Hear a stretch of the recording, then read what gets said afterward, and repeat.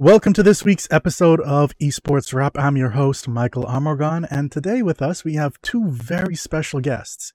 One is Blaine Grabois. Did I say that right? Yeah, that's the one of the pronunciations, happily. Okay.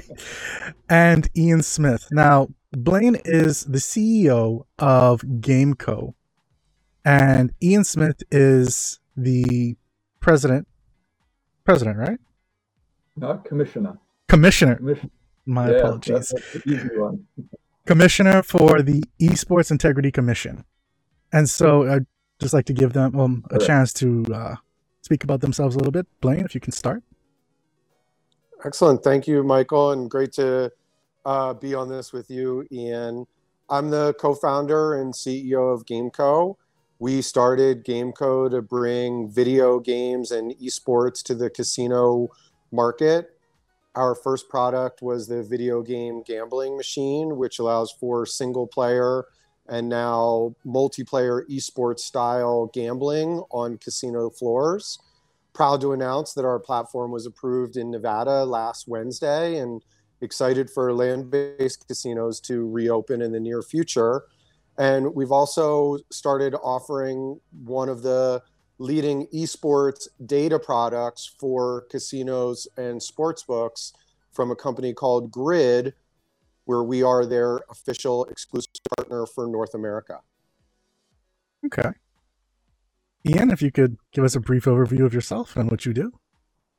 Yeah, hi. I'm the commissioner of the Esports Integrity Commission.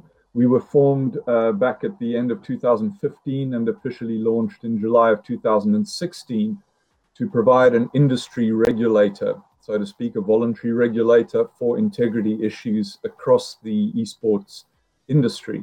So basically, we provide a set of regulations dealing with integrity threats, player code of conduct, an anti-corruption code dealing with betting, and an anti-doping code dealing with doping.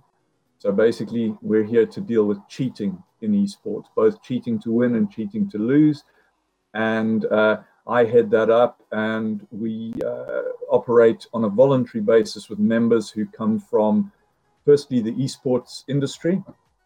One of our founder members was ESL, alongside DreamHack, Blast Premier, LVP, UMG, a bunch of esports companies.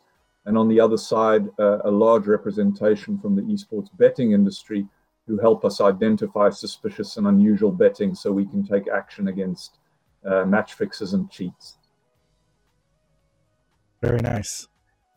So I think it comes as no surprise to anyone that when I have someone here who's pro esports, betting, gambling, I would have someone who also deals with making sure that things are dealt with correctly. And so that's why I have both sides of the coin here. Myself, I'm the president for the Bahamas Esports Federation. So this also kind of ties into my hat on that aspect, aside from being the talk show host. So this is quite an interesting topic for me as well. But Blaine, you would have mentioned your video game gambling machines, which, if I remember correctly, is initialized as VGM.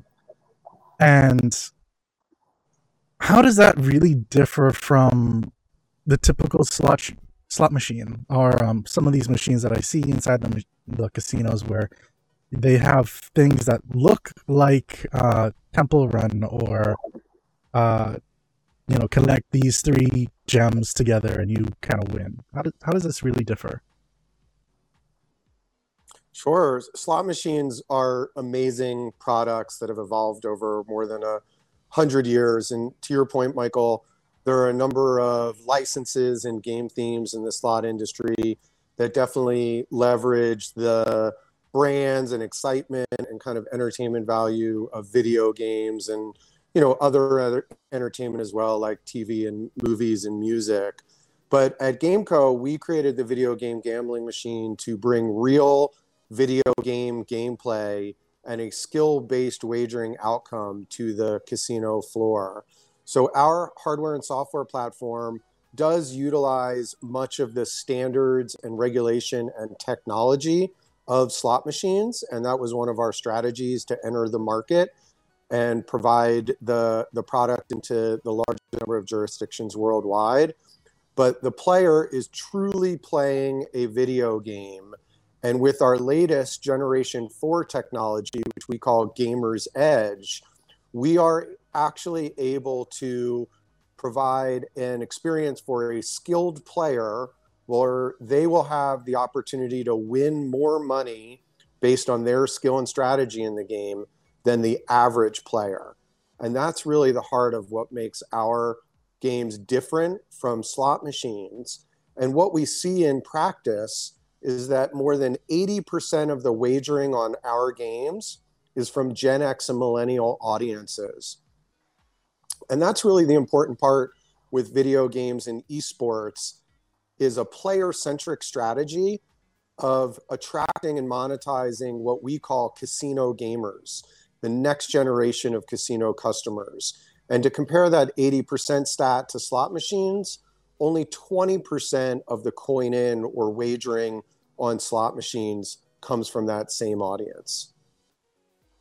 Okay, so what really makes this Gamer's Edge a thing? Like, how do you determine if someone has better skill? So we don't actually determine if someone has better skill, because our games fit into the regulation of what's called Class 3 gaming. And the important aspect of Class 3 gaming here is that previous wagers and future wagers are independent. Every wager is essentially a discrete event. What we do is we have different algorithms in the game that leverage what is called overhold from non-optimal play to make larger payouts to skilled players. So to share what that means in layman's terms, imagine that you have a match 3 style game, and we set a benchmark that says you have to match 7 symbols to get the highest possible return. Matching 5 or 6 symbols provides a lower return than matching 7. And matching 3 or 4 provides a still lower return. That difference between the return on 3, 4, 5, or 6 versus 7 goes into what we call the Gamer's Edge meter. And then we challenge the player to do things like match 8 or more. And when that player does match 8 or more, they get a payout from the Gamer's Edge meter based on their skill and strategy. So we're able to combine the gameplay itself with the math, a good experience for all players, but an enhanced experience for the most skilled players by giving them specific game challenges to chase in the game. So in an example of a game like that, the player wants to manipulate the board to be able to find those larger matches, to be able to get those bigger payouts. We're not actually tracking their skill. We're simply rewarding them for those specific game outcomes.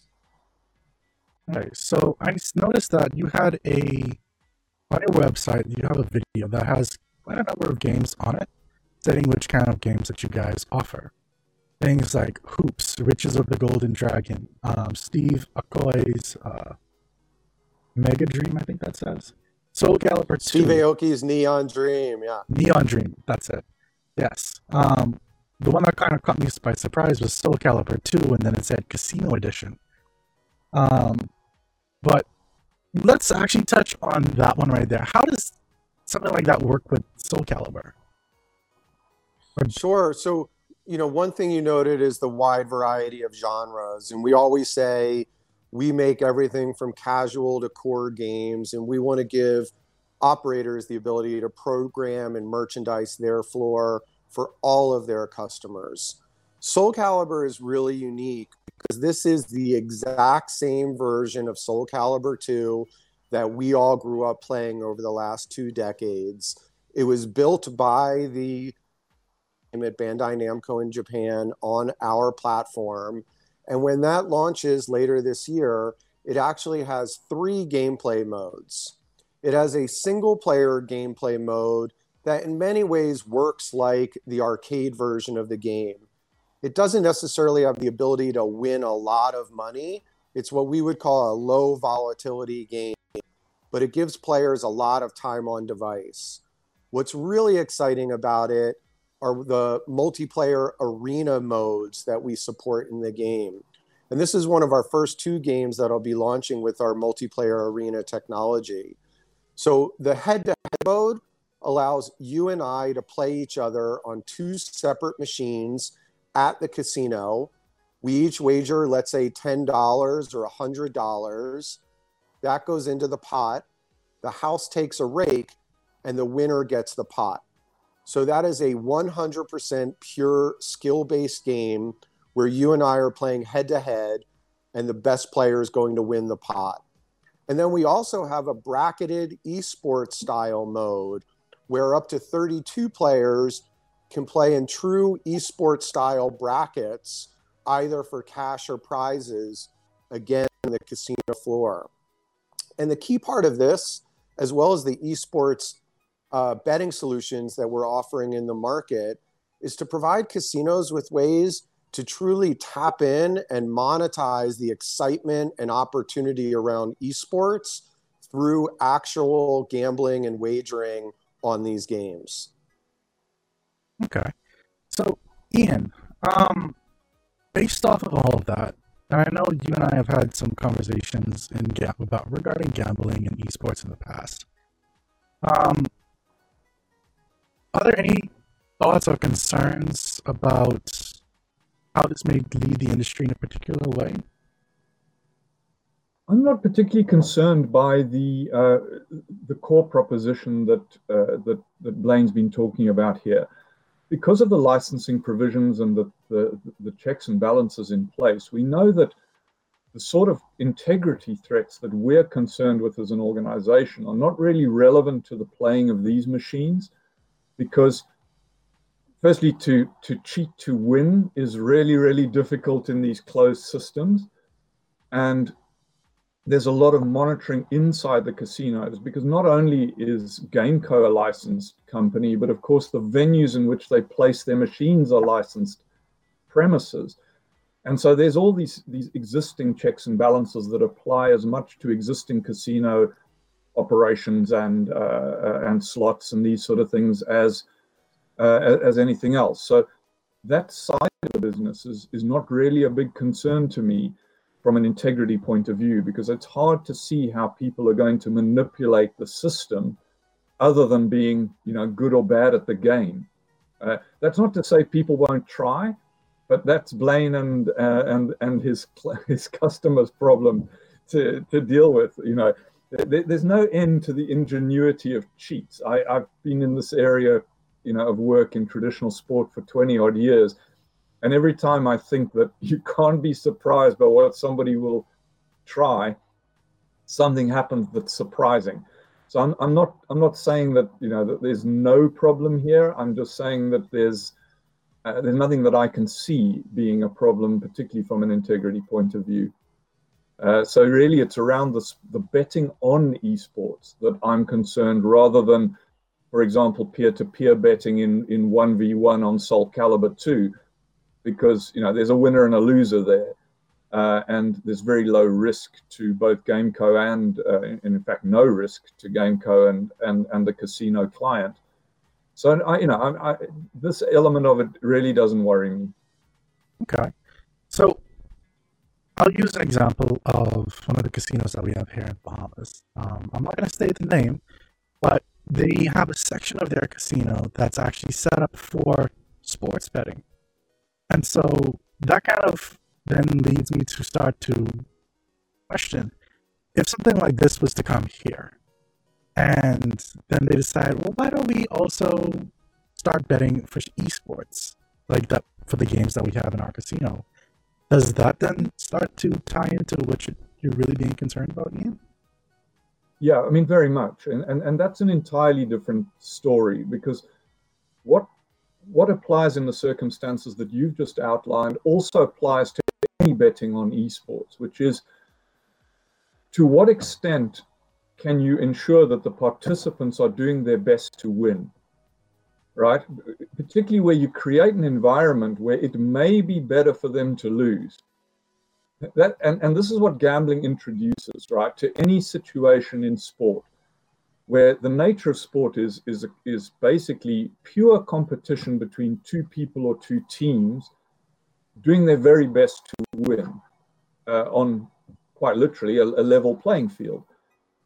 The minute you provide an incentive for somebody to underperform, you've got a problem. You've got a potential problem, and this is going to apply whether the casino you've talked about there says, okay, we've got these two guys or these two teams playing each other on one of Blaine's machines. Not only are they betting against each other or against the house, but we're going to open this up to our sports floor and people can bet on who they think is going to win. That's where potential corruption sinks in. And that's where you've got to introduce measures to make sure that doesn't happen around firstly, having the right rules and regulations in place, education of those particular participants, and very, very careful monitoring of the betting to spot any kind of unusual or suspicious activity. So that does change the game. But that applies to the betting on any sport, because that's when that competition between two people suddenly becomes relevant to a whole bunch of other people. When it's only relevant to the two of them, it's like, well, yeah, no problem. The minute it's relevant to more people, you've got a potential problem. And I just want to say I couldn't agree more with Ian, and we certainly would not be comfortable with a casino offering what would likely be called back betting on our games in a unmonitored and ultimately unsupported and unlicensed fashion.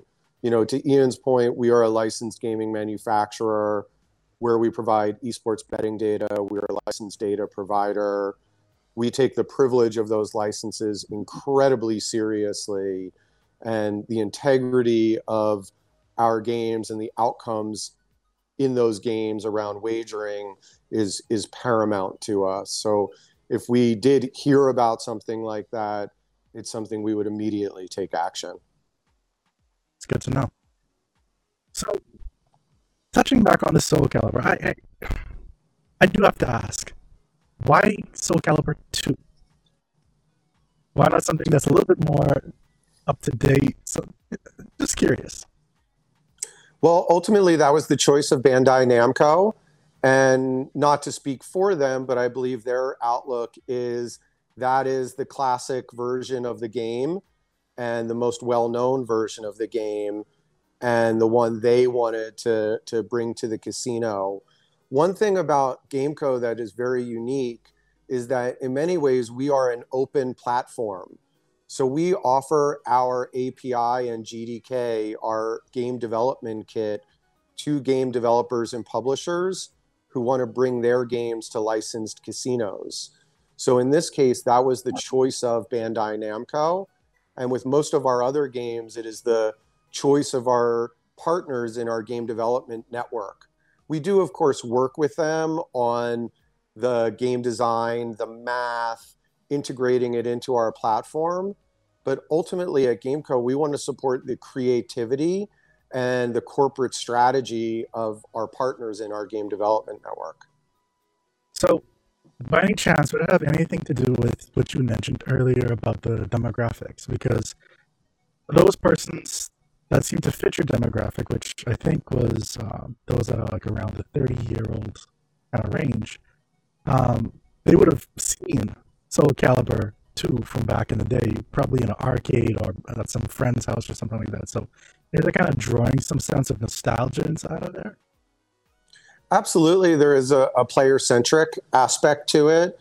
I grew up playing Soul Calibur 2, and in fact, I would say it's my favorite fighting game, and I was really enthused when Bandai made the choice to bring that to our VGM platform. So absolutely, part of it is about the demographic and nostalgia of the game and who that would appeal to on the casino floor. I can definitely say, having had the game at G2E last year, you have people that walk by see the Soul Calibur logo or gameplay and immediately jump back to when they were, teenagers or 20 somethings playing the games in the arcade. So that player centric approach is definitely a big part of the strategy at GameCo. Okay. Now, I also remember inside that video, and I mentioned the name a little bit earlier, but there was a basketball game, I think it was just called Hoops. But how exactly does that play into this kind of element? And can we expect other sports games? I know there's games that have started moving towards, well, not games, but sports that have started moving to the esports realm, like F1, going with iRacing, and a number of other sports have really started to use this as a means to continue their viewership and entertainment value with their audience.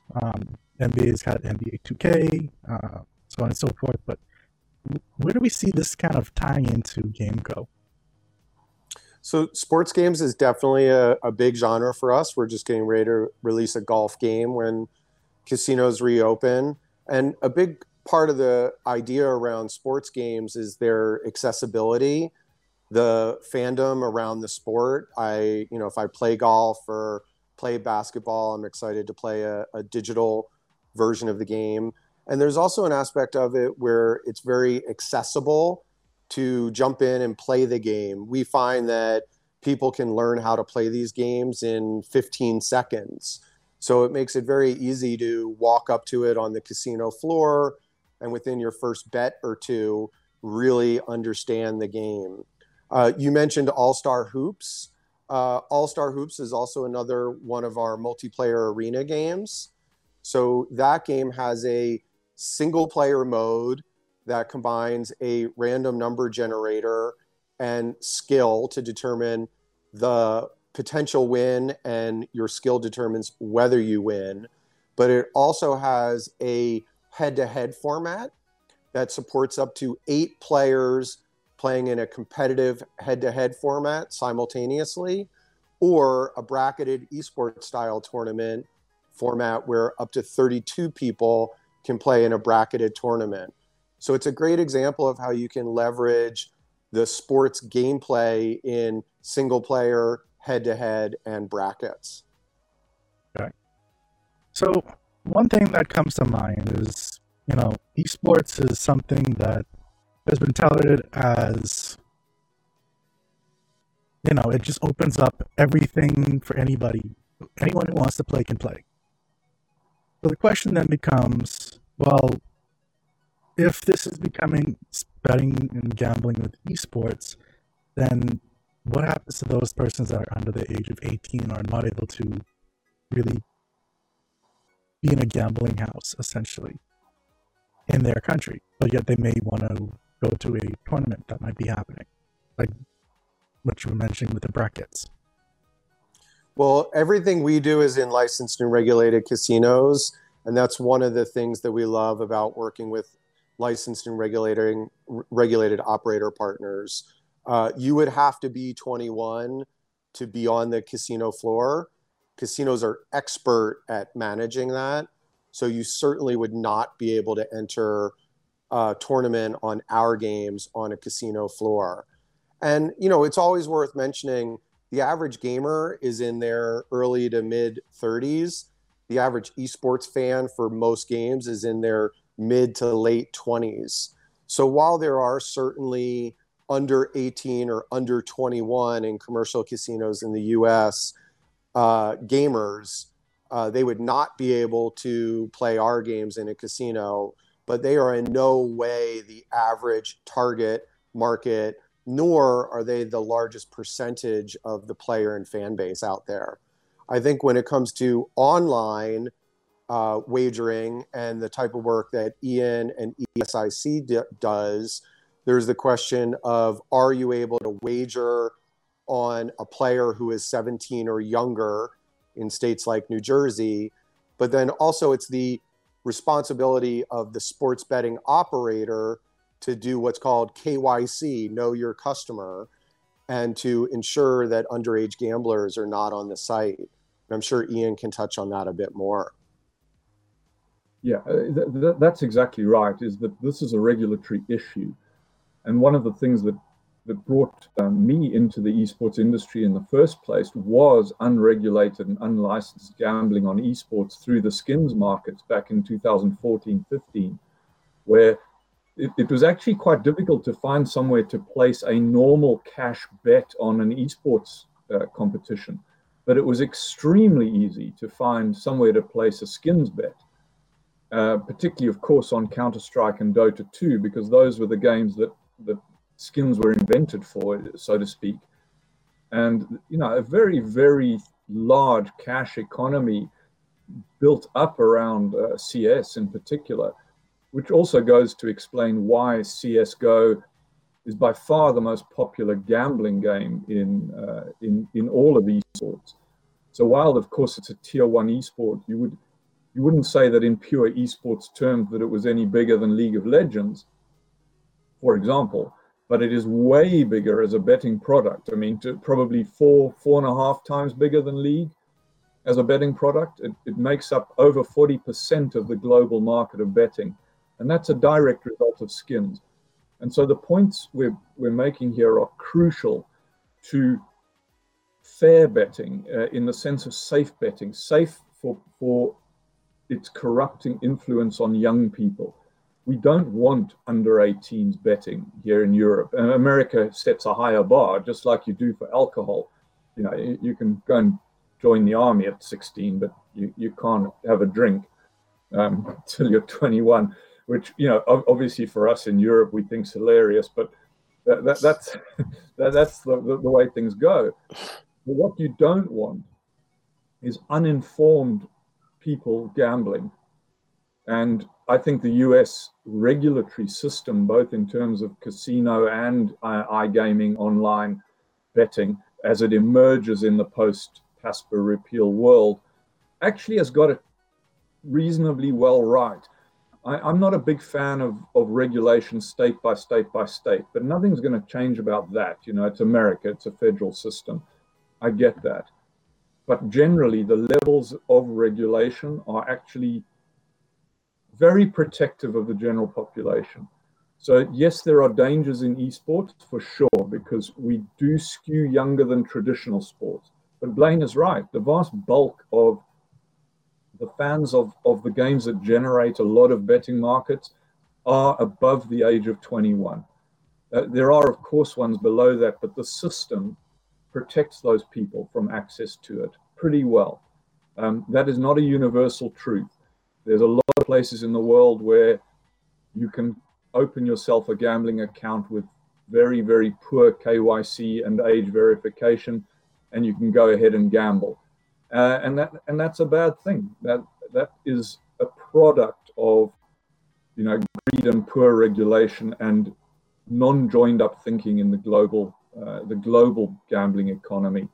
Unfortunately, you've got probably 6 or 7 well-regulated regions and countries and jurisdictions in gambling, and then you've got about 150 terrible ones or non-existent ones.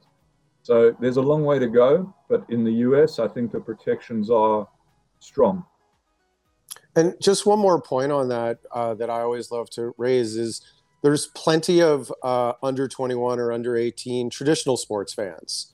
Football, soccer, baseball, basketball, you name it, in the US, Europe, and other betting jurisdictions. So it's really no different. I mean, video games and esports may skew a little bit younger overall, but it's no different from traditional sports in that there are absolutely underage fans, and it's the responsibility of licensed and regulated entities like GameCo and like casinos and sportsbook operators to live up to the privilege and requirement of our licenses and ensure that we are supporting patron fairness and KYC and age verification. And I think, to Ian's point, we do that extremely well as an industry overall, particularly in the jurisdictions we've been talking about.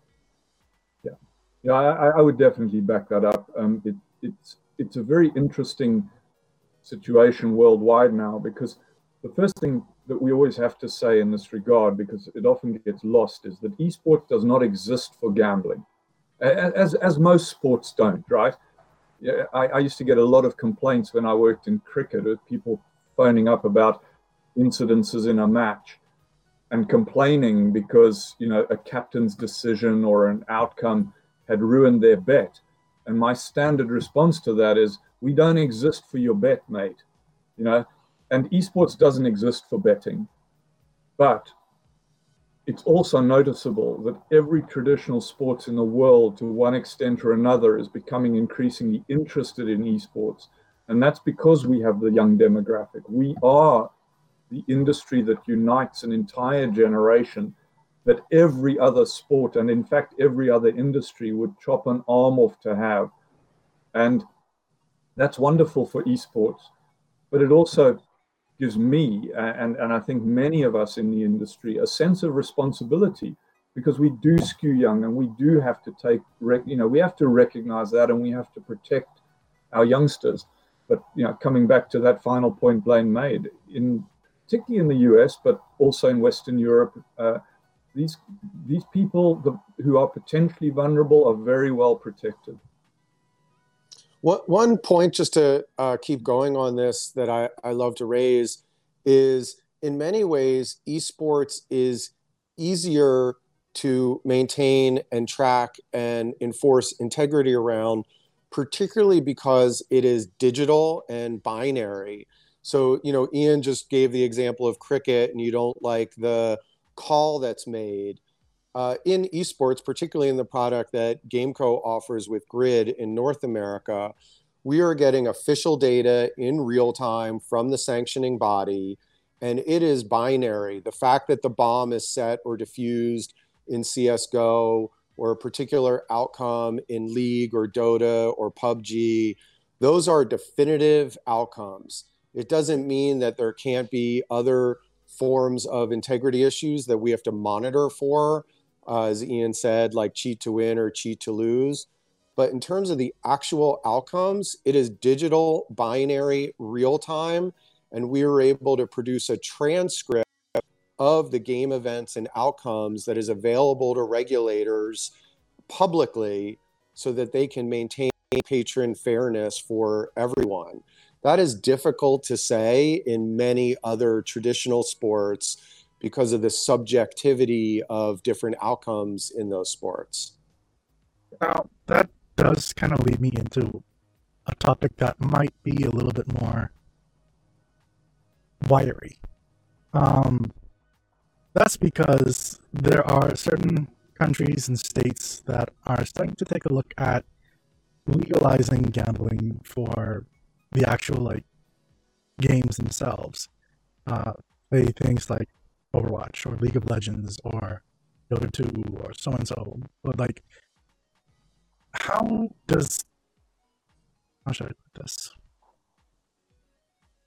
How do you see something like that affecting the market on a whole, plus on the lines of what you guys do? Well, I'll just wade in here in something that might be a little bit controversial, because you just named some games that fit into that bucket. At GameCo, we believe that markets should only be offered for esports betting with publisher consent, and don't necessarily want to get into the specifics of, you know, which games and which publishers provide consent.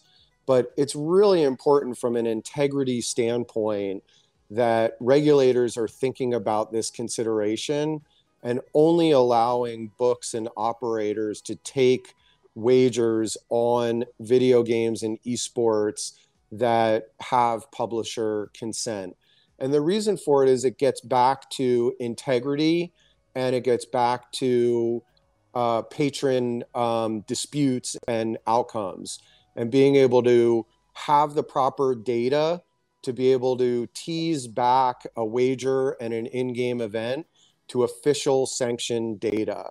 And I think it would be for the betterment of the industry, while we definitely want to grow this opportunity, we have to grow it in a way that fits in with regulation. So you just touched on one point, which is a jurisdiction has to allow both sports betting and sports betting on esports.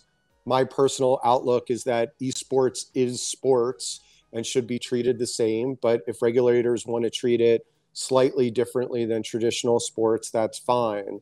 But also importantly, that we as an industry are doing it in partnership and support of the game publishers as well. Yeah, I have much the same problem as Blaine has outlined there, is that at the moment there are games, tournaments, leagues that have been authorized for the offering of wagers in certain jurisdictions, in certain states, that in my view are not safe to offer in that way, because the tournament organizer / publisher developer involved in arranging that league, tournament, match have not put the right mechanisms in place, or in fact, sanctioned, as Blaine said, the betting on those events. And so the underlying regulations are poor. Their ability to do anything about it is poor. They have no interest in monitoring the betting. They have no interest in providing the official data. And so the proposition starts off being weak, because if something does happen, if there is a manipulation, then first of all, determining that becomes more difficult. And then secondly, what are you going to do about it when it happens? Because your rules don't underpin it properly, and your experience as a tournament organizer, league operator, publisher, it just isn't there. You don't know what you're doing. And that really rings alarm bells for me. And so when, with recent announcements, I was quite surprised at some of the tournaments, leagues, matches that were authorized for betting, because I felt that not enough could be done to satisfy a regulator that was safe. I would love to know what the regulator was told in some cases about how these leagues operate that made them think, yeah, this is a decent product for betting, because it isn't. And I'm curious as to the thoughts on this particular aspect. Since you mentioned tournament organizers, and then people that just have these betting events and so on and so forth, if someone was to have a party or just a gathering or whatever, just some event, and say, come here, we'll watch the games, we'll bet on who wins. Do you feel like that is something that should be concerned about, or is it just something that's more like, it's just whatever? Look, I think a group of people betting amongst themselves in terms of, akin to a poker party or a Super Bowl party, where you get 20 of your mates around to watch something on TV and you have bets amongst yourselves, that doesn't worry me at all.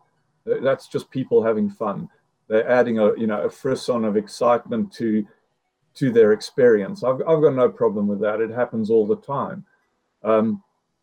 Where we have concerns is in the typical betting situation, which is your average sports betting, particularly in an esports context, in tier 2, 3, 4 events, semi-pro, low-level pro events, where there's a discrepancy between what you can win by winning the event and what you can win by betting against yourself, right? So deliberately losing, because there are multiple occasions, and I guarantee you there's markets available right now today, if you go online this minute, where there's enough liquidity in those markets to mean that you will earn more money as a losing team by betting against yourself than you could earn by winning the game. I guarantee I could find 5 of them if you gave me 10 minutes.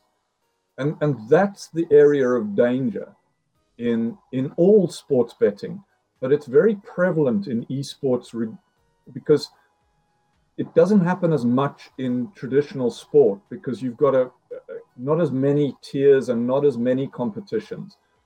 And what you've got in, particularly in Counter-Strike and Dota, where you can, you and me could put up a tournament tomorrow, right? And we could offer a grand, $1,000 in prize money. But if the betting companies decide that this is a viable product, a good betting company will have, for example, the ability for me to win $5,000 on that game. So am I going to, because I'm a competitive being, beat you because I want to beat you and win the $1,000? Or do I not care very much because there's another tournament, another 5 tournaments I can enter tomorrow? So I'm going to put my money on you, and then I'm going to lose on purpose, and I'm going to make $5,000. That happens all the time. And that's the problem with the esports industry, is that it's very deep. This isn't like English football, which has 4 divisions, right? And what games are taking place. In esports, there's a Dota tournament, there's 10 of them on today. There's probably, I don't know because I haven't looked, but I guarantee you there's a lot of markets available right now because there's a lot of activity. And knowing who those players are, who those teams are, is unrealistically impossible because the players transfer in and out. I'm talking low tier, tier 3, 4. Teams form and dissolve on a daily basis.